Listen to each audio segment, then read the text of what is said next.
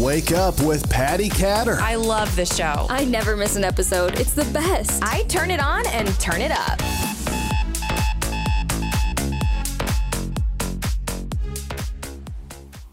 Hello, everybody. You're listening to and watching Wake Up with Patty Catter. I am very thankful to have Dominic on the show today. Dominic actually has quite the story that we're going to get into in a moment, but I did have to say that years ago, I used to go on ride-alongs with his dad, Ruben. I served on the Saginaw City Police Department Reserve Unit for a few years and was very happy about that time there. I spent a lot of great times in Saginaw, and about a few months ago, I read something that one of my old police friends wrote on Facebook, and basically it was that Dominic, Ruben's son, was in the hospital, and he was really struggling with COVID. But before we jump into his story, I just wanted to introduce Dominic. Dominic, thank you for being on the show. Oh, thank you so much for having me. Actually, I tried to listen to a few of your guests before I got on here to see what kind of, I'm a cop, so we do our research, a little bit before we talk to people. And some of the people you have on here, that the one guy in the military who was burned. I mean, yeah. To consider me amongst a man like that, that is a hell of a more of a badass than anything I have ever accomplished or ever will accomplish in my life. So to have me amongst people like that on your platform, it's very humbling and it's very honorable, and I appreciate that. Thank you so much. Oh my goodness, Dominic, 28 years old, first of all, 28. And you've been through so much more than I can even imagine. So I've had a lot of guests on my show that have been through a lot of different trials. Yours is definitely unique, and we can't really compare stories with other people very well, but we can always say that we have trials in our life. And absolutely. Those of you who are listening might not realize that Dominic is also a police officer. He followed in his dad's footsteps. Dominic, could you tell us just a little bit about that? Because really, I have not seen you since you were a tiny little kid, and you probably didn't even remember me because it has been so long since I've seen you. Right. Yeah, no, I get that a lot from a lot of people. My dad is very, very respected man, and rightfully so. If I could fill one of his shoes, I'd be proud of myself. I grew up around police. I grew up around that atmosphere, that culture, that lifestyle. So people always ask, well, you must have wanted to do that, because that's all you saw all the time. And actually, it's quite the contrary. No, it's not, because it was so normal in a part of my life to see police cars in the garage and to play with the lights. And, my dad was a canine handler. So the police dog would come, and that was my pet. Like, that wasn't a cop dog. That was my pet. And, the cop car that my dad drove was not a police car. That was just my dad's car. And it just happened to be decorated with fancy stuff that I like to play with. So I never really gave a thought about being a cop really too hard, probably until I was about 21. And that's when I decided that this is the route I wanted to go to. And it really started with the fact I went to Western Michigan for college for 2 years. And I say that very loosely because I was very immature at Western and I was not mature enough to handle that environment. And I was essentially wasting money on an education I wasn't getting because of I was not disciplined at that age. I wasn't. It's simple as that. And I'll be honest with everyone, I wasn't disciplined. And I had to call myself out, and I said, it's time to go home. And I moved in with my parents, and I got a job doing security at St. Mary's. I just wanted to get something on my resume that had some sort of law enforcement type responsibilities that came with it, Mm-hmm. So that was my step in there. And then I went to work for corrections at the Saginaw County Jail. And I did that for about, I can't remember, a year and a half. And then when I started the security thing, my whole goal was to become a police officer. And then finally the city was sponsoring, and I jumped on the ball, and I worked hard for it. I worked hard, and, people will say, daddy got you in. Yes and no. Yes, because my dad's name goes a long way, and he earned that. He earned that. I've always been known as Ruben's son. And that's okay with me because my dad is an honorable man. And like I said, if I could fill one of his shoes, I would be happy. So yes, a little bit daddy got me in, but I also had to live up to that name. So there was added pressure, when I was in the academy. And I'm not going to talk about the academy like it's some buds, SEAL team group thing. Like, you know what I mean? It's not that. But, there were people and instructors, and they're familiar with my dad and people at the department that had expectations of me because of my dad and the career he had. So there was pressure. At least I felt there was pressure, added or extra pressure on me to perform well and to be a good cop. And I'm not a veteran cop. I mean, I only have almost close to 5 years on, obviously in the city of Saginaw. 5 years there is adds up a little bit different to a quieter place, but yeah, I'm not a vet by any means. I'm still learning, and itching to get back. But yeah, my passion was fitness. It still is. Exercise science is what I wanted to get into. It's what I did get into at Western. And I found out I wasn't good at the science part, but was really good at the exercise part. And I didn't need a brain to do that. So I continued just to exercise. And again, I my first semester was really good. I had good grades. And again, I just got undisciplined, and I had to call myself out. I had to check myself. And I had to come home and I had to reevaluate my life and figure out what I was doing with it. And I decided that, I want to be a cop. And I've met some great guys as well. Some lifelong friends that I'll have from doing this job because, I'm sure like, your husband being a cop and being in the military. I'm not in the military. I haven't been. My dad was. But there is that sense of brotherhood you get a little bit.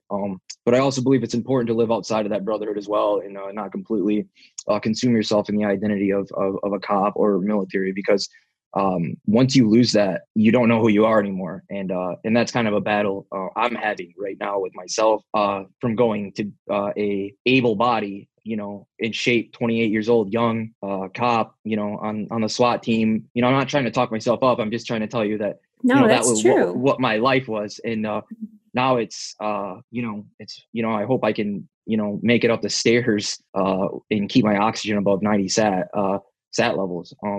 So yeah. So it gets demoralizing. It's important, I think, for anybody in the tactical field to have an identity outside of what they do, because you can't do it forever. You can't. Your body won't let you. And it's just a fact, and you see it. And I'm sure you've seen it with people you've talked to on here and seen it with your husband. And, you can't just solely be proud, but, don't wear the badge every single day. And that some people, that might piss some people off, you're a cop full time 24/7. Yeah, you are. But, also, have different friends too, and a different group of people that you grew up with that reminds you that the world is a different place than what you're perceiving it at, because all we see is shit every day. And so it's important to have people that don't see that and don't view the world like that, to keep you grounded, in keeping you on the straight and narrow, so that your mind doesn't go in such a negative place. And my mind has gone there. And it was going there before all this happened to me. I never would thought that, and this is where I told you I was going to bring up 3 things that I wanted to say before we really got into it.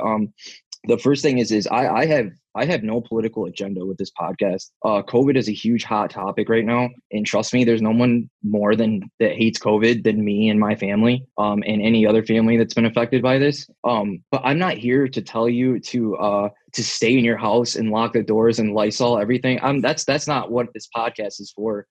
I'm not here to tell you and we talked about this before the show. I'm not here to tell you to mask up. That's not what I'm here to do. You do whatever you want. That's what's great about this country, is you can do whatever you want. So I'm not here to tell you to mask up. I can tell you, don't come over to my house without a mask. You're right. I can tell you that. Don't come around my family without wearing a mask. But if you don't want to wear a mask, that's fine. Don't wear a mask. If you want to go out and do something, go do it. If you feel safer at home, stay at home. I'm not here to scare people about COVID. That's not what it is. I simply am an ordinary man who went through extraordinary circumstances, and that's it. I'm not here for people to. This isn't a wake up call. This wake up to Patty, not wake up to COVID, right? I'm not here to. I'm not here to scare people about COVID. Again, there's no political agenda behind this. This is about struggle and life-changing events and stuff that we can all relate to. And as I was telling you, I believe in podcasts. I'm a huge fan of podcasts because it's authentic. And I'm also not doing this for attention, because when I got home, there were like 3 or 4 news media outlets that reached out to my family to interview me, and I declined all of them. I went as so far as my sister calling the newspapers and removing my name out of the papers because I didn't want it in there. One, for safety reasons, obviously, because of the culture that's in law enforcement right now. And 2, there are way better men and women out there than me that deserved a second chance at life that didn't get it. I am not special at all. I'm not. I'm lucky. I'm lucky, and God was on my side. So I'm not here to be in the spotlight. I'm not here to be famous. I'm not, none of that whatsoever. I told you before we started the show that for a long time I believed that you should suffer in silence, and a lot of men believe that, suffer in silence. But no, I'm not here for any of that attention. Like, I appreciate all the support and love and the prayers. I mean, it is a very tough time in the world right now, extremely, for everyone, not just for me and my family, for everyone. So for those people who do end up listening to this, that do know me and know what happened, or reached out to my family, or reached out to me, that sent my family food, money, anything, whatever you did. I mean, you didn't just take time out of your day. You took time out of your day in a crazy time in life, Everybody's dealing with shit right now. And for the fact that strangers took time out of their day to give to me and my family, I want to be public in saying thank you to that. And I want to be public in showing that I'm still working to get back to my job, and that I'm still working to recover. And getting out of the hospital was a huge win. I mean, that's a great victory. But it was just a battle. I haven't won the war yet. There's still a lot of battles going on. So that's, I'm not trying to make this a Grammy speech or anything, but I do want to thank good. I do want to thank everybody who continues to pray for me and support me. And lastly, and certainly not leastly, I don't know, much about your fans or followers or base, but I am a firm believer in God, and that is why I'm here today. So if you don't believe in God, I'm going to refer to him quite a bit in this podcast, so you might as well just change the station. But I'm telling you, he's real, and it goes as far as it's family members that I have not seen and spoke to. And I don't even know if I've met them. In the Hispanic culture, it's not uncommon to have cousins that you've never met. So there's family members that literally had visions of me, visions, okay, not dreams, visions of me and God with a message. And there's things that they could not have known. They could not have known those things without a higher power. It's impossible. I'm not making this up. No, I'm not on. It's not the meds that I'm that they gave me from the hospital. This is all real. So God is real, and I'm here because of God. And if there's one thing this world needs right now, it's more of God, and it's more of mental health information. And I believe in podcasts because essentially what it is, it's a therapy session. But for the people that don't want to go to therapy, you can watch somebody else speak what you feel and get that advice that you need. And then maybe even get the courage to go to therapy and talk to somebody if you need help. So that's what this is about. It's about struggle. It's about seeing that end of the tunnel there, the light at the end of the tunnel. That's all I want this to be about. I really want to reiterate, I am an ordinary man that went through extraordinary circumstances, and there are way better people out there than me who deserve a second chance at life. So I just want to be clear about that's my agenda here is not to make this about me. And so I'm sorry for the long speech, but I had to say that. No, do not be sorry. And I have to say that I do think you are very special. And I think that you obviously are here for a reason. And I think that the reason that you're still living is so that you can encourage other people. You just gave a message that was incredible. And not only that, after 14 years of military advocacy, you are the first person that ever came onto my show to tell our listeners, don't get wrapped up in one bubble because you're more than just a police officer. You're more than just a military veteran. That's a huge message because there's a lot of struggle with people who are unable to finish their career, or people who are in between careers because of a health issue or any other issue. So thank you, Dominic. It's amazing. Yeah, no, a lot of people are losing their identity right now because of lockdowns and their jobs, and maybe it's a little bit more stronger in the tactical community, first responder community, just because of the stuff that you see. But yeah, you have to have an identity outside of that, and I'm not saying I've found that yet. I'm saying I'm working on it. I'm just at the point where I realize that you have to find that. The doctors have said that I should be able to go back to work with the grace of God fully back to work. Mm-hmm. I won't believe it until it happens. It'll So happen. I appreciate that, but I'm really trying to keep it in the back of my head, that if I can't go back to work, even though they're saying that I will be able to, that if I can't, that there's still a life to be lived. And unfortunately, if it's not in police work, I don't know what it will be, but I just at least have to recognize that. Mm-hmm. Well, I know you have a really good message to share, so I think you need to do that at least part-time. Thank you. I appreciate that. So one of the questions that I have is, so you're living life, you're a police officer, you're a badass police officer, you're on the SWAT team, you're going full blast basically with physical activity. And then just one day you just start not feeling well, or? Well, I appreciate that compliment. Thank you very much. But there are some true badasses at my department, more so than me. I don't consider myself amongst that, but I do appreciate that. Thank you. Yeah. So basically I don't know the days, I get them mixed up. But I believe it's a Wednesday. And things were kind of starting to close down at this point. COVID was here, but people didn't know what it was. And I remember working out at the gym in our department and with one of my buddies, and just like right in the middle of the workout, I was done. I'm like, man, I'm tired. Like I'm physically exhausted. I feel like I just did a 5-hour workout and I've only been doing it for 30 minutes and it wasn't even anything that bad or crazy. I do get into some crazy workouts and stuff like that, but it wasn't one of those. It was just something, I just wanted to get a workout in. And that it struck me as odd, but it didn't alarm me to anything. So I went home and I stopped. I stopped because it was to the point where I couldn't do it. So I went home and I went to bed, and there was I got up to work the next day. At this point, I'm up in our detective bureau. I was a detective when this happened. So I went back to work the next day, and it was, the same old stuff, same work routine. And it was a little, I guess, like right before I left, maybe 2, 3, 4 o'clock, I started to notice like a tingle cough, kind of in the back of my throat. And I have really bad allergies. So I didn't think anything of it at all. As the hours went, it got worse, like dramatically fast. The cough did, and I'm like, oh, that's weird, because this is really kicking pretty quick. So I went to the store and I got a thermometer because I was familiar with COVID, and me with my dark sense of humor, I said, a virus all the way to China.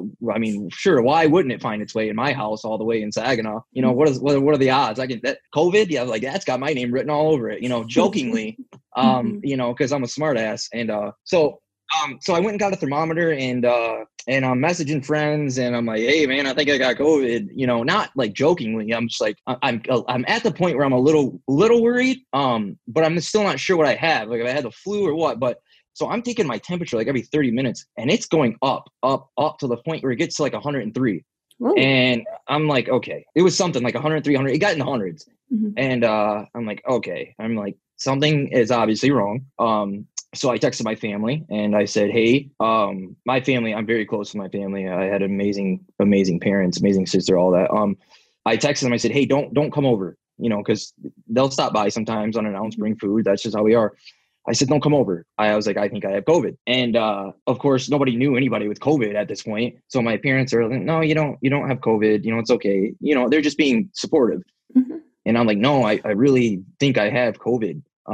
I've never had the flu before, so I don't know what the flu feels like. But I can tell you what that felt like. And if the flu feels like that too, that sucks. So for anyone who gets the flu bad too, I guess I feel you on that. But when it really struck me is that when I was laying there, I was hot, I was cold. It felt like I was sick. I had some sort of respiratory thing going on. The drainage, the cough, the body temperature was high. I had all that stuff you get when you're sick. When things really got worrisome is when I got the body aches. I've never had something completely take over my body like that in my entire life. When I would walk, my legs would shake so bad I couldn't balance when I walked. And that's when I knew something was wrong. And on our SWAT team, we have 2 ER physicians that roll with us when they can, for us, and if there's an officer involved shooting, for us, and for whoever is on the other end of the gun, basically. So they roll with us, and they also they're very helpful with us in our personal lives. If we need advice or anything like that, they don't care if we text them or anything like that. So obviously my family physician doctor this is 11 o'clock at night. Nobody's going to answer. So I texted one of the doctors, and again, I'm not going to say names, but I texted him and I said, "Hey doc, I'm pretty sure I have COVID." And he told me to come in the morning and he'll give me a flu test, because at that time to get a COVID test, you had to actually have like a script wrote from a doctor. Like there was no like test on hand to do it. So it was so new. So I went there, and I went to the hospital. I went to Covenant and drove myself there. I walked in, and it was weird because they already had the tents out and stuff, like the COVID test tents. And it was just eerie. It was like, man, this feels really weird. And I remember walking up to one of the nurses, and of course I know all these people, most of them, from having to bring people in the hospital for my job. And they're like, "Hey, what are you doing here?" And I'm like, I think I have COVID. And doc so-and-so, who they know, said to come in. So and I thank him, because there was no lines for me or anything like that. I went straight in the room, and he saw me. He took my oxygen, my oxygen sat levels were 100 still. And he told me, he goes, "Man, you probably have it." And at that time, and still too, this is treatment, but at that time it was go home quarantine and monitor your symptoms. And if your breathing starts to go, you need to come back in. That was what the treatment is. And I'm not saying it was a wrong treatment. I'm not saying that at all. That's just what we knew at that time. Right. I don't remember if he gave me something, or if my doc, I don't remember. I think I may have got like a Symbicort inhaler or something like that. I don't know, something, maybe a Z-Pack I think I got too. But the fact of the matter is it was too far into my body for any of that to even kick in. So I went back home, and of course, now I'm starting to get paranoid because I'm feeling my body deteriorate, and then this is where things get blurry for me, where the days do. I remember going and getting a test. Like he wrote me going back to the hospital. And I think doc ran me out a script to go get a test, to go through the drive-through test off Lapeer Avenue in the city. And so I remember trying to get ready and just walking to my truck, and I just couldn't breathe. I couldn't breathe doing that, and mind you, a week before this, I'm doing 2-hour workouts, and an hour of it is cardio, and then I go to walking I don't have a huge house or anything. And so I'm losing my breath, and now I'm starting to get worried. I'm starting to get some anxiety about this. So I go get the test, and then of course there were some issues at the test. I don't know I don't remember, but they couldn't do the test right. I don't know what happened, but I ended up getting a freaking stick up my nose. And so I went back home, and I don't remember if I went to back to the hospital the day I got the test or the next day. I don't remember. That's why I have to ask my family sometimes about this, because things start getting blurry. I don't remember what I did, but it got to the point, whether it was the day I got the test or the next day, where I needed to go to the hospital. I knew that my breathing was going, and I didn't have a pulse ox or anything at home to measure it. So that's when I got concerned, and I couldn't call 911 for 2 reasons. One, I didn't think it was an emergency, and I didn't want to call and tie up their line. 2, I couldn't talk because I would lose my breath. So I texted one of my buddies from the Township Police Department, and I'm going to leave his name out of this too, but I said, "Hey man, can you give me an ambulance?" And he's like, "What?" And I'm like, "I think I have COVID. And I can't breathe, and I need an ambulance." And he's like, "Well," he's like, "All right, yeah, dude, I got you, man." And he's like, "So they're coming lights and sirens. I can hear them." I'm like, "Dude, you didn't." I didn't get mad at him, but I'm like, "You didn't have to do all that, man. I just, he's like, "Dude," he's like, "You couldn't call 911 because you can't breathe." He's like, you think I'm gonna not get them here fast?" He's like, "You're going." And then I get in the ambulance, and of course I know the ambulance people too. and this is where things start getting blurry.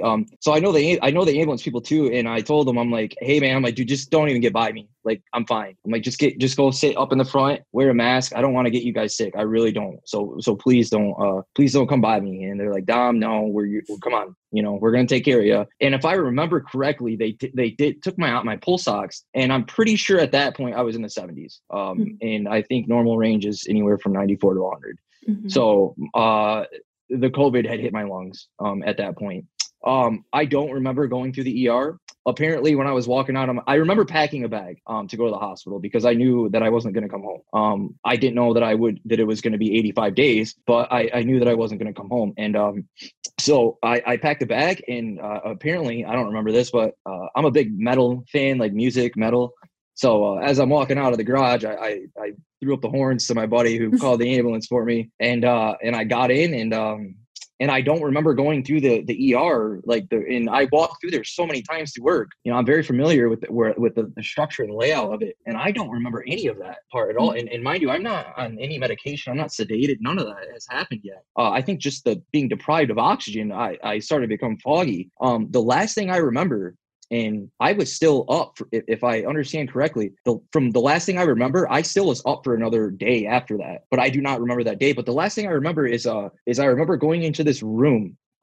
It didn't look like a normal hospital room. It looked almost like a lab, like a science lab, from what I remember. Mm-hmm. And there was like a plexiglass board, and on the other side were people with that they could look at the machines and stuff. And I had a male nurse, and I don't remember his name. He was a pretty cool guy or anything like that, and I don't know if you're familiar with sorry if this grosses people out, but the puke bags that are in the hospital, the blue thing. Okay. So basically they took that, not that itself, but something similar like that. And they put it over my mouth and nose. Wow. And I don't know what it was for. I think it was to get air into my lungs because my lungs were collapsing, and it was bad. And I could see the panic on them because I know what that looks like, and I could see the panic on his face. And that's when things hit me, and I'm like, I'm gonna die. And I looked at that nurse, and I don't remember what exactly I said specifically, but I just looked at him, and I basically said, look, man, I said, don't mess with me. Like, don't play around with me. I said, I need to know. I said, am I gonna die today? Like, that's what I asked. I said, am I gonna die today? And the last thing, and he may have had a different answer, but it's fun. It's not funny, but it's kind of funny. He may have said something else. He may have said, no, man, you're good. You're all right. I don't remember him saying that. The only thing I remember him saying is, what's your emergency contact information? And I'm like, I'm like, I'm dying. I'm dying. I'm like, okay. I'm like, well, if you want, I'm like, well, let me use the phone, like, then, so I can call my family. You don't need to talk to him. Let me call him. But that's the last thing I read. Like I said, I don't think he meant anything bad by it or anything like that. And he may have said, no, you're going to be okay, but I need your emergency contact info. I just don't remember that part. I only remember hearing, I need your emergency contact information. And that's when really got real for me. But like I don't know what it was, 2018, 2009, it was 18 or 19. I don't know, one of the years. I'm not going to get too into detail with this, but that's actually 2 years or 3 years. I don't remember how many years ago it was, but that's when I had my first close call with death. My partner and I were involved in a shooting, and I made some tactical errors that haunt me to this day, that I'm not proud of myself for, and I think I could have done things better. We all made it home, so I guess that's what matters. And I thought I did what was right at the time, but I still question some of the things I did. But basically, what happened is this guy, I was engaged in a foot chase, and this guy knew where I was coming from, and he was waiting for me, and I was an open target, and he shot at me, I don't know how many times. And that's as far as I'll go into that as far as details. But I was a wide, clear target. Clear as you and I are right now. Maybe 25, 30, I don't know, yards. I mean, when you get in moments like that, your memory gets a little blurry. But that was my first encounter with death. But what was different about that, and what's different about this is my encounter with death then is it's not like I looked forward to that moment, a big gun battle or nothing like that. I didn't even shoot back. Okay. And that's for different reasons for later, but it happened so fast that you didn't get a chance to reflect on what just happened because there was still work to be done. I mean, that ended up turning into a 7-8 hour standoff. So there wasn't really time for me to reflect on how lucky and how much God was on my side. And I don't mean to go down a rabbit hole here, but it all connects. But the day that happened is actually the patron saint day of St. Michael, the patron saint of police officers, is the day that had happened to me. And then a year before that, I was in a really bad car wreck in a car chase on the same exact day, St. Michael's feast day of patron saint police officers. So it's like the past 4 years, I'm like keep getting these close encounters with death, and I never had a chance to reflect on that until this one right now, until COVID. You would think, being involved in gunfire would be traumatic, and it was. Don't get me wrong. The tunnel vision, your ears, the sound being minimal, all the memory of it, loss, all that's real, definitely. But this COVID stuff, being in the hospital like that and just not being in control is really what made me reflect on life and death. That is the first time in my life that I ever could reflect on death, and it really, it really did something to me. And that's still in the process right now, and I'm still trying to figure that out. I'm not I haven't won yet. Like I said to you before, I made it out of the hospital, but I'm still dealing with a lot of stuff upstairs, and I'm thankful I have such a supportive family and people, just supportive loved ones that I have that are helping me and everything like that. But and again, this is why I agreed to do this podcast, because of the struggle, and this is the first time in my life that I've had to actually reflect on my short life that I've lived. I'm 28. I'm not very old, but I've actually had to reflect on my life for the first time, and ask myself, why am I here? Why is God giving me so many chances to get out of and come, like, what? You know what I mean? Like, I'm not mad at him for doing it. I'm so thankful. It's almost pressuring. It's very pressuring to me, because I feel like I have to live up to something that he has a plan for me, and I don't know what it is. I don't know what the plan is, and it's mind boggling. It really is. It's mind boggling to, I mean, there's not a day since I've been home that I woke up in my bed and wondered why did I just wake up? Like, why did I just, why? And not from a victim mentality, literally me trying to figure out, why am I here? And why has God allowed me to dodge death like this so many times? And each incident has gotten worse. So I'm really nervous about the upcoming years. As far as what's going to, I don't know if this is a lesson. I don't know if I'm not doing something right in life. If this is like his wake up call to me, like, hey, you're screwing up, man. You need to get on the straight and narrow. I don't know what it is. And that's another a fight in my mind that I have right now, as far as why I am here in life.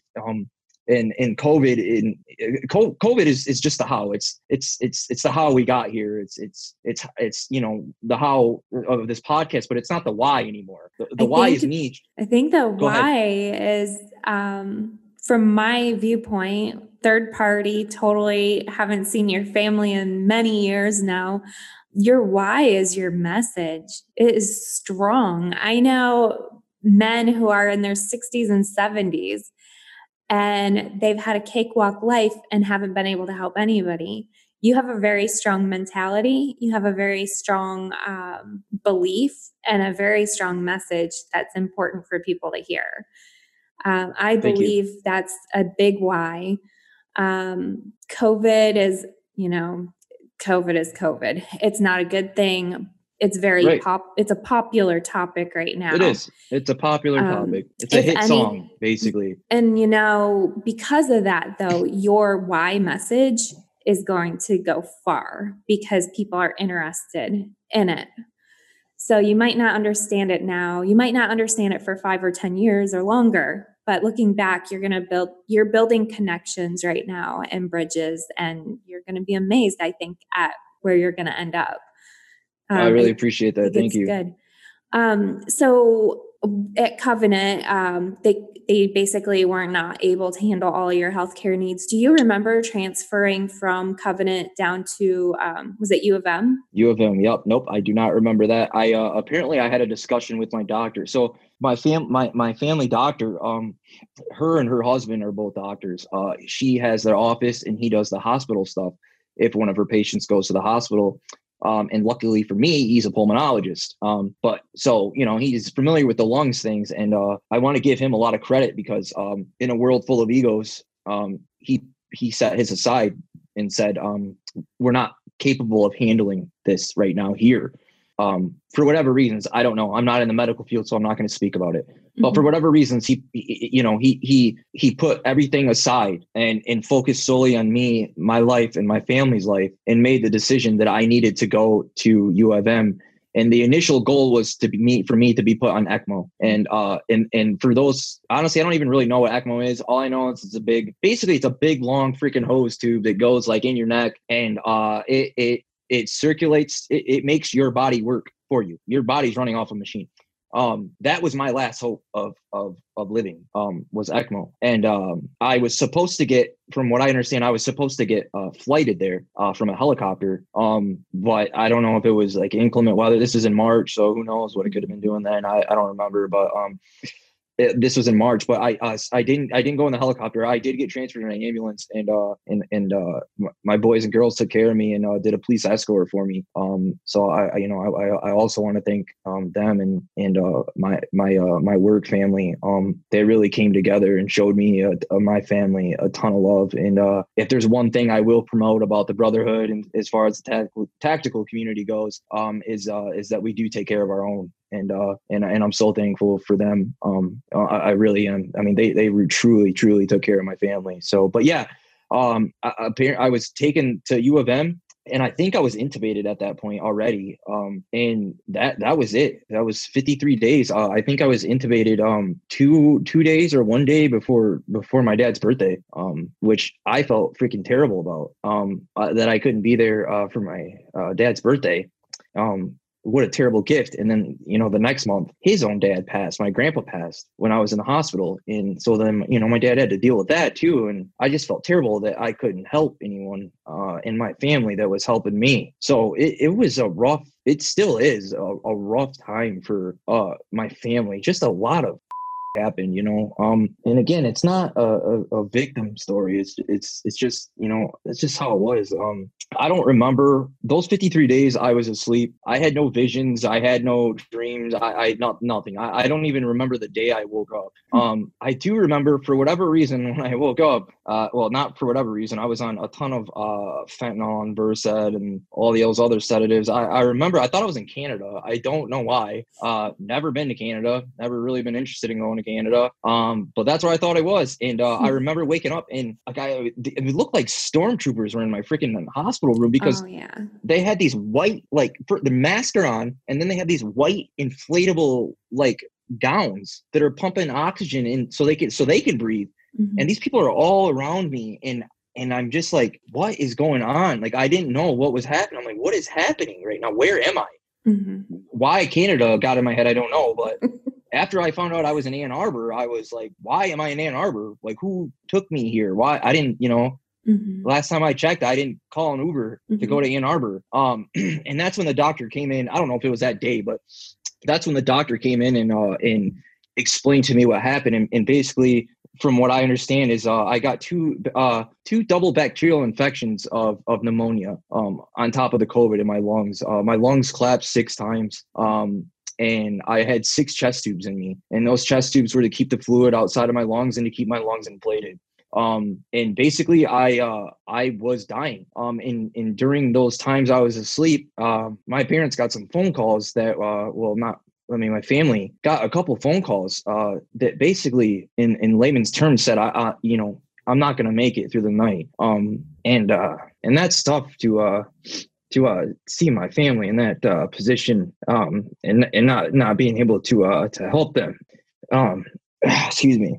But I woke up, and And it was just weird. That's the only way I can describe it. It was just weird what had happened. And I couldn't see myself. Mind you, when you're on a vent, your body loses a ton of weight and a ton of muscle. And I was 195 pounds when I went in there. You know, I'm not like a pro bodybuilder or anything. Like I wasn't, but I was in good shape. You know, I took care of my body. And when I woke up, I couldn't see myself. So I didn't know what had happened to me physically, from as an appearance standpoint. The first time I had like 3 clues and one hit me the most, but the first one was usually when I have to, and this is going to sound egotistical and I don't mean it to, it's just what happened to make me realize what had happened to me. But usually when I go to the doctors, they have to use the big blood pressure, the bigger size on me because of my arm size. And I remember looking down at my arms and they were so small. I mean, like they were the size of my wrist. And I'm like, what the hell? Like it still wasn't, nothing was clicking yet. I'm like, this doesn't make sense. You know, I knew it doesn't, because there was no mirrors, you know, I didn't. And this whole time my family's FaceTiming me, but I'm so out of it. I can't even talk. And that's another thing too. When I woke up, I was trached. I couldn't talk and I couldn't text because I couldn't hold a phone in my hand because my hands were shaking so bad. I had no form of communication. I couldn't write. My writing looked like shit. So I'm trying to tell the nurse that I need this and that and all this stuff. And God bless them for dealing with me because I was getting so pissed off because nobody could hear me and because I couldn't talk and then I can't write and then I can't text. So I can't do anything. So finally it's just like, screw it. I don't want anything. But yeah, this whole time my family's FaceTiming me while I'm even when I was in a coma talking to me. But yeah, that the cuff thing, that's when I noticed that. And then the second time was when the doctors came in and they said, okay, we're going to try to walk today. And I remember asking, what do you mean we're going to try to walk? Why do I need to try? Like I can get up and walk right now. And they're like, well, you know, your muscles are going to be a little weak from what just happened to you. And I'm like, no, I'm good. I'm like, and I remember I couldn't even get up. I couldn't lift my body up to even get out of the bed. And that's when things hit me. And that's when I knew that seriously something was wrong. And that I essentially, that's when it hit me that I almost died. And that I thought I still could have died. I thought I was still dying. I don't know if I was at that point. I don't know. I have no idea. Things were looking better, obviously, because I came off the vent and all that stuff. But yeah, that and then the first time I walked, my doctor, and God bless her, she's a saint, just a motherly figure. And one of the nurses I had too, I won't say her name, but you also have to understand during this my 85-day stay here at this hospital, I wasn't allowed visitors. It was lockdown mode.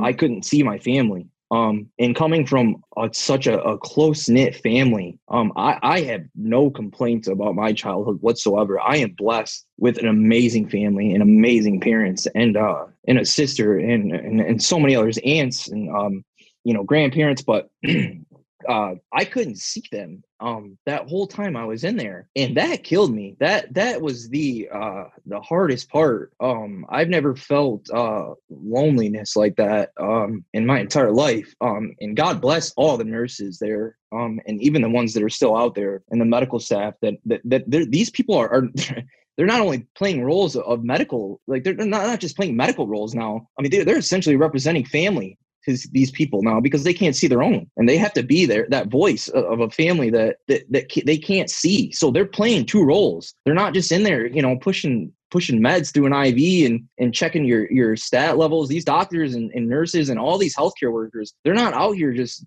doing their job. They're doing beyond their job. And part of that is they're playing the role of a family member to you because you can't see yours. And that's what I think people forget about this lockdown and these restrictions. I mean, family support is just as much as important. Your mind is curing your mind and healing your mind is far more important than the physical medicine that goes in your body during any critical illness, any whatsoever. So I can't say any names, but one of the nurses and people who know me will know which nurse this is, but she was my sorry, I told you to edit this part out, didn't I, Patty? She was my saving grace in there, man. She it's funny. I'm not gonna say how or anything, but magically somehow I woke up one day from the hospital, not from my coma, just I woke up from sleeping and I had a surprise. And that surprise was my parents. And yeah,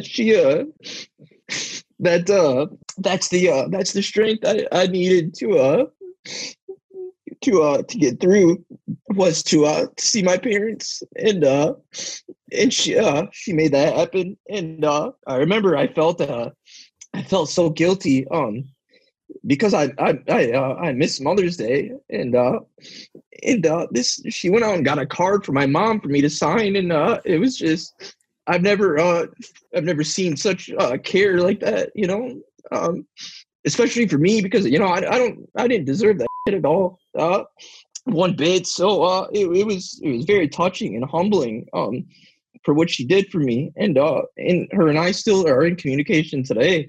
And so that was hard, not seeing my family.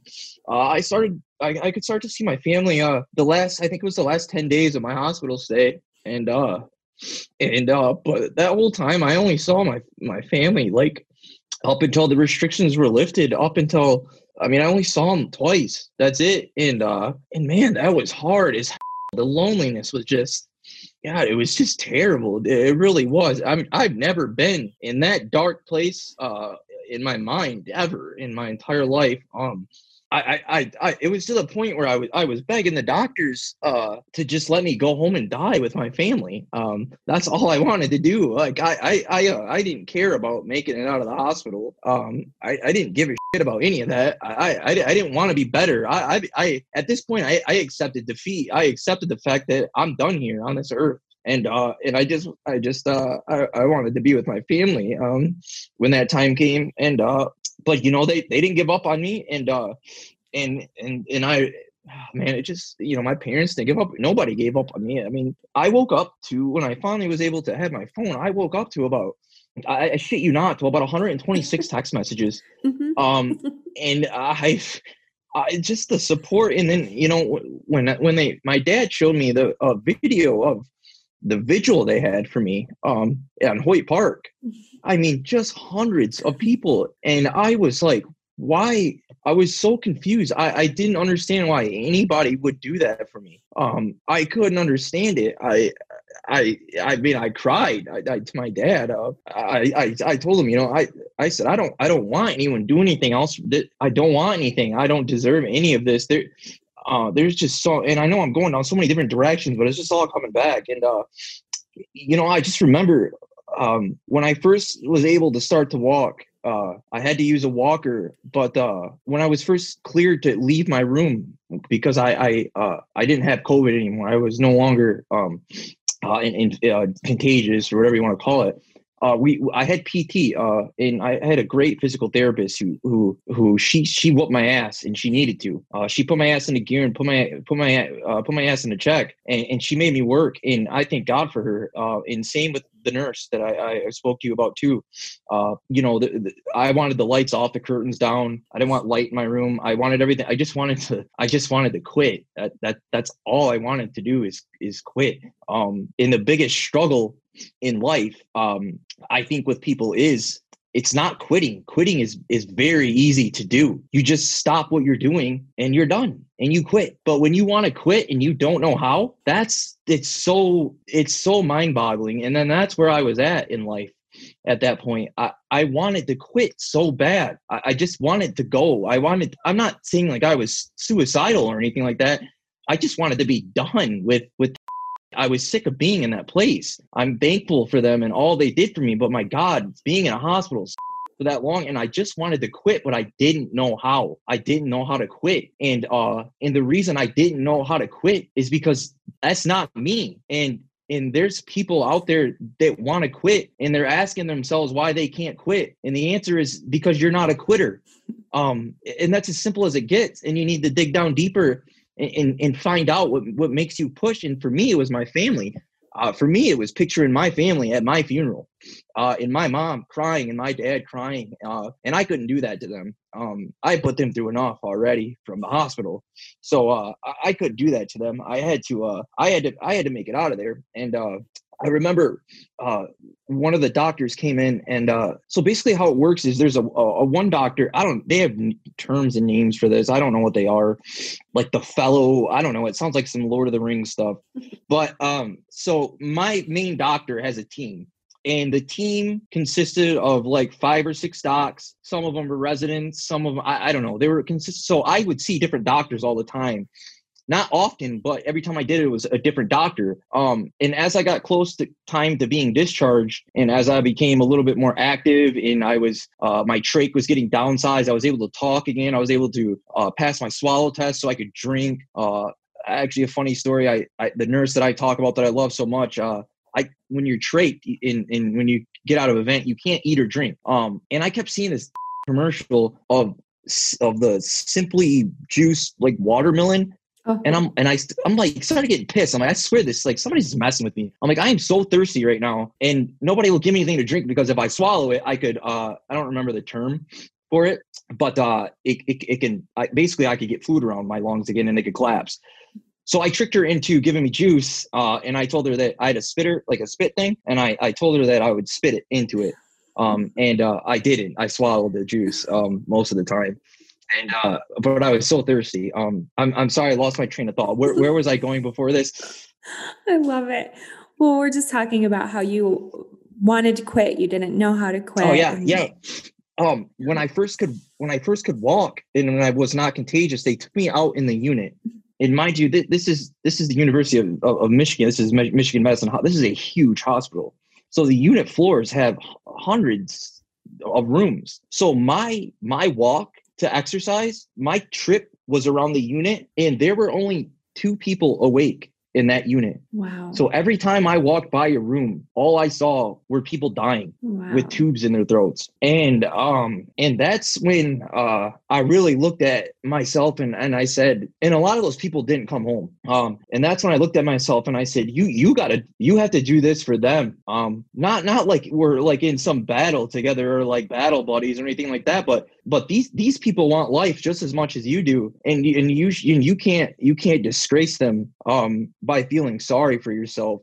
There's actually there's a really, you might be familiar with this guy. His name is Ryan Hendrickson. He'd be a great guy to have on your show if you can get him. He wrote a book called Tip of the Spear. I actually haven't read it yet, but he's on Mentors for Mill podcast, and he's on Jocko Willing podcast. And he got blew up in the Middle East. He stepped on an IED, and then the dude went back a year later and blew up more IEDs himself and got into more gunfight. He's a badass dude. Anyways, when he was in the hospital, he said that his dad gave him some advice, basically a quote, and this is where I'm at in life right now, and this is where I was at when I was doing my walks around the unit to for my rehab to get better.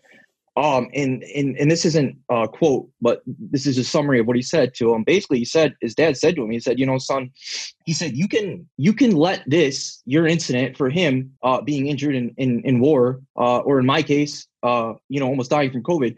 You can let that be your identity. You can be that guy if that's what you want, right? I can be that COVID guy. I can be the face of COVID if I want to, right? I can be that victim of COVID. And he told him that you can be the victim of your injury, and you can live your life like that your whole life, and you can use that excuse for everything you want for the rest of your life. I can use that excuse for me. I don't want to get up and go work out today because, well, I got COVID and I got muscle myopathy, and, it just sucks and it hurts. So, I shouldn't do it. I shouldn't get up and go work out because I deserve a rest. And he said to him, you can use that line. You can do that. You can live your identity through your trauma. He said, or you can overcome it. You can overcome that trauma, and you can look back on what you accomplished and be proud of that and instill that in others. And that is the reason why I agreed to do this podcast. And I've been looking for the words to say. I literally just watched this podcast last night. Honestly, I just happened to stumble across it, and he said that, and I was just like, shit, that's where I'm at in my head right now. That's the struggle. That's where I am. Is I don't want to be a victim, because being a victim leads to entitlement, and that's not who I am, and that's not what I want. I want to fight for everything that I have in life, just like anybody else. I don't want sympathy. I don't want any of that at all. I don't. again, as I said before, I appreciate all the support. It means the absolute world to me. And the reason I post stuff is to show people that I am not wasting their prayers and I am not wasting the time that they've spent on me. That is all. And I think that Ryan Hendrickson, I think he said it, his dad said to him, was perfect. And then whenever you're ready, there's another guy that I wanted to quote to. I wish I could take credit for something so well said, but I just wanted to get that out there. But yeah, that's basically where I'm at. I mean, right now the battle's not over. I'm sure we could do a part 2 as far as when I'm recovered. But I'm off oxygen for the most part. When I sleep, I use it. I'm off a lot more meds now. I'm a lot more mobile. My workouts are intensifying. And literally just 5 months ago, it was I couldn't take without my oxygen dropping to 70 and my dad having to wait outside. My own father having to watch his grown 28-year-old man take a because I could fall or slip. Obviously, it's not so much it's not dehumanizing to me. It's my father, but it's demoralizing. But here I am 5 months later. Nobody's home with me anymore. I don't need 24/7 supervision. I just did my first hour cardio workout last night with no oxygen. It's not a workout that it's not hard by any means to me, it's not something that I would consider hard before this. But I'm progressing. And it's important for people to reward themselves with small victories, because yes, it's important to keep the overall big picture in mind and their overall big goal, but at some point you have to recognize the progress that you're making. So, for people that are struggling, I guess, with anything, I mean, not even just COVID, but whatever. I mean, it's all relatable. I mean, if you woke up that day and you're looking in the mirror at yourself, you just won something. You won. So be proud of yourself, for that, because that in and of itself takes something. My struggle is no worse than anyone else's. The appearance of it may look worse because of all the tubes and scars I have on my body and then my background in law enforcement. The appearance of all of that may look really worse, but it's all the same. It's all the same. The struggle is all the same, and we can all learn from each other's struggles. And again, that's why I did this podcast. This is free therapy for people. This is free therapy. You don't have to go. I'm not discouraging people from doing therapy whatsoever. I think therapy is a great thing when you're linked with the right person. But this is free therapy. You can watch somebody speak for yourself and say, "That's exactly how I feel," and wow, that's the answer I needed. And that's why I believe in podcasts, and that's why I agreed to do this and not do a freaking 2-minute news station. I don't care. I don't like the media. I'll say it right now. I don't. I'm not a fan of the media. They spin stories and all this other stuff. I won't get into political stuff, but I'm not a fan of the media. And you're not gonna present anything to the world. The only thing you're gonna get a glimpse of in your 2-minute story bit of me is poor Dom almost died. And it's true, but that's not what I want to be known for. I don't want to be known for COVID. I have a ton of life left. I don't want to be known for COVID. But if I can help somebody get through a tough day, maybe that is my why. I don't know. I'm still trying to figure it out. And I don't know if you have any more questions, but this is the last quote I'll say. And this is by another a military guy. He's on Instagram. His name's like Wolf X Machina. I don't know his real name or what he did. I think he was in some special operations group, but he said something. I'm pretty sure it was his quote, and it describes perfectly where I'm at in life right now with this, with what I'm going through. And I think it can apply to everybody that's going through something. And what he says, I understand myself only after I destroyed myself, and only in the process of finding myself did I find out who I really was. And that's where I'm at right now with life. Because I've been destroyed. My mind and body has been broke. And I'm not saying I did it to myself, but I have been destroyed. And there are people out there that are destroyed. They are in their darkest places. And that's who you find out who you are. That's really who you find out who you are. So it's bad. Trust me, it's bad. The mental struggle is tough. It's a terrible, terrible thing because the enemy is yourself. And the worst thing about you being the enemy is all your weaknesses. So you know what's going to get you. And that's what sucks about fighting yourself. But the beauty, I guess, on that side is that you really find out who you are. And that's something to be proud of. I'm not saying I'm there yet, but I'm saying I recognize that process is there. And I hope that other people can recognize that as well, is that there is that process. Because I literally went from, sure, you can call it like no, I'm not like SEAL Team 6 dude or anything like that. But yeah, I went from a high-speed job in getting an adrenaline rush every day to being laid up and being unable to do anything. I'm just here. I'm a silhouette. And that's mentally challenging. And again, that can be applied to anyone. So I'm still looking for my why. I'm still looking for my why as far as why God allowed me to be here today, and all the other days I've got close to death. But if this is my why, if why is helping people get through stuff, then that's what I'll do, and I'm proud of that. But again, it's not for fame. It's not for. I would not go through this again if you said I would be famous or anything like that. Never. I would go through it again for my family so they didn't have to. But I would never. If you said, Dom, you'll be the most famous, richest person in the world if you go through this again, my answer to you would be that's what it would be, because there's no way in hell I would. So it's not for that. I'm trying to find a way to utilize my downtime, and if that means helping people that can relate to this or any mental health problem, then that's time well spent. And that's what I'm trying to do. That's all. And that's why I agreed to do this. That's it. Not for any other reason. I know it. And that makes you so much more incredible than you already are. Like, I can't even tell you, Dominic, you're motivating, you're inspirational, and not everybody can just turn a really hard trial like that into a triumph. And I really believe that you're working on that, and you're doing a great job. And Thank you. My word, your parents must be so, so, so proud of you. I hope so. It's not every day that you get a child that just loves his parents so much. No, there's a ton of broken families out there, and I'm so blessed to not be a part of that. You are so incredible, and it's no wonder. I know your dad. He was incredible when I knew him, like all those years ago, and right. The apple has not fell.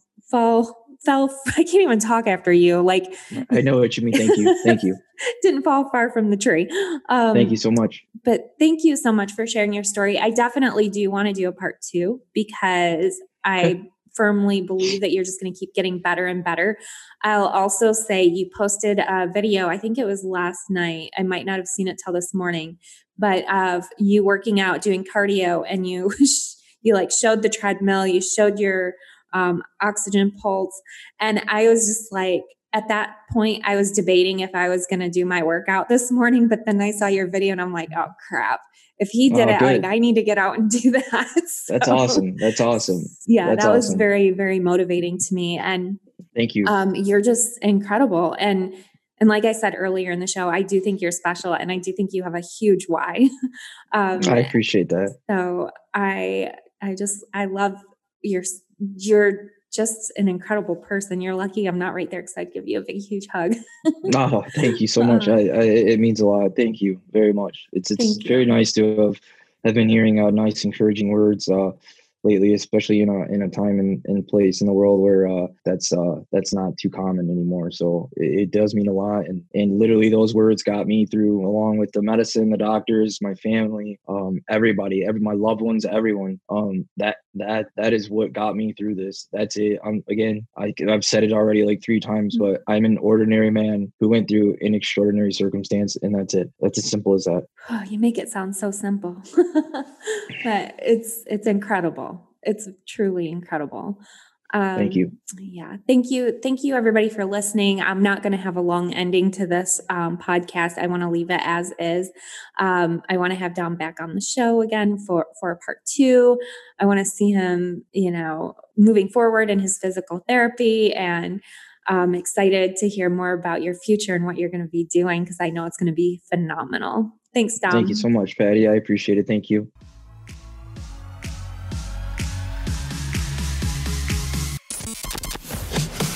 Thank you for listening to Wake Up with Patty Catter. Thank you. Thank you for all you do. Follow Patty at Patty Catter on Facebook and Instagram. Get social. You can now watch Wake Up with Patty Catter on Amazon TV and Roku. It's the only podcast I listen to. Be sure to check out Patty's apparel line, The Patriotic Mermaid, at thepatrioticmermaid.com, and on social media at The Patriotic Mermaid. I love it. Special thanks to Patty's content creator, Alicia Thompson. Thanks for all that you do. Visit ThompsonCreate.com for all your marketing and design inquiries.